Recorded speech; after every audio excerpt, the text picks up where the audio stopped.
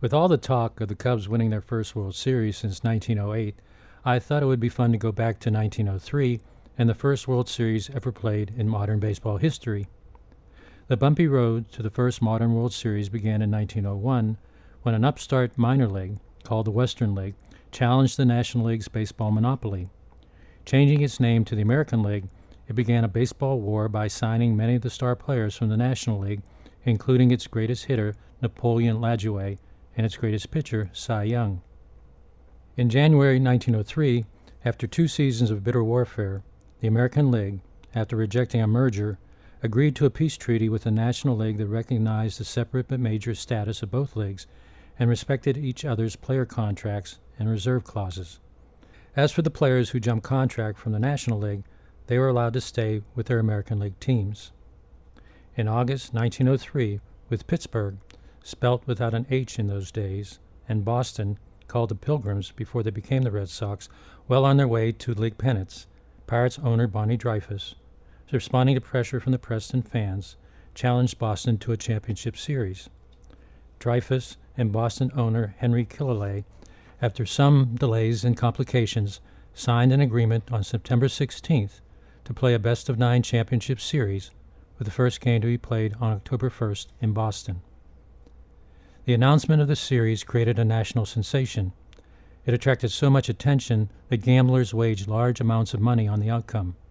When gamblers also gave money to players so they could wager on the games, there was some concern about a rigged series, but the general belief, until the 1919 Black Sox scandal, was that unlike boxing and horse racing, it was impossible to fix baseball because there were too many players to bribe.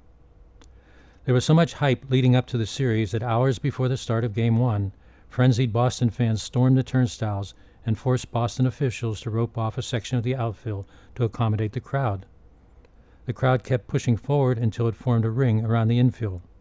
Boston police, assisted by players wielding bats, had to use their billy clubs to force the crowd back behind the outfield rope so the game could be played.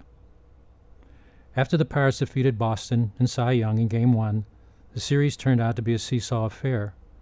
Boston won Game 2, but the Pirates won the next 2 contests to take a 3-1 lead.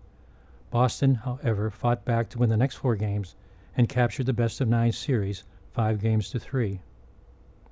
After the series, baseball writers and fans questioned the character of the Pirates team and wondered if they had laid down under pressure. They were particularly harsh on the great Honus Wagner and accused him of having a yellow streak after playing so poorly.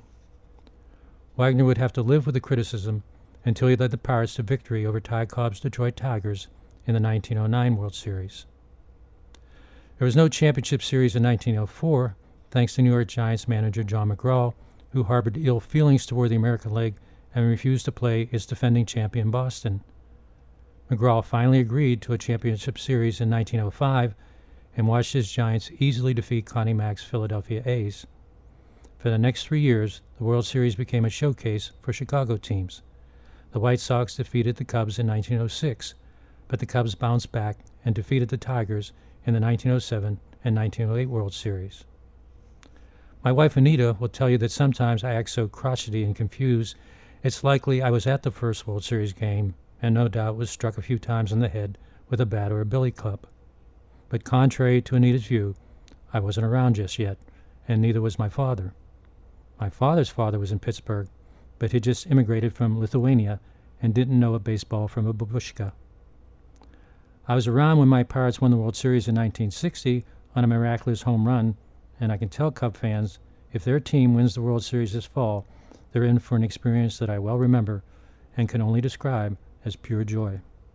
This is Pete Peterson for Reading Baseball.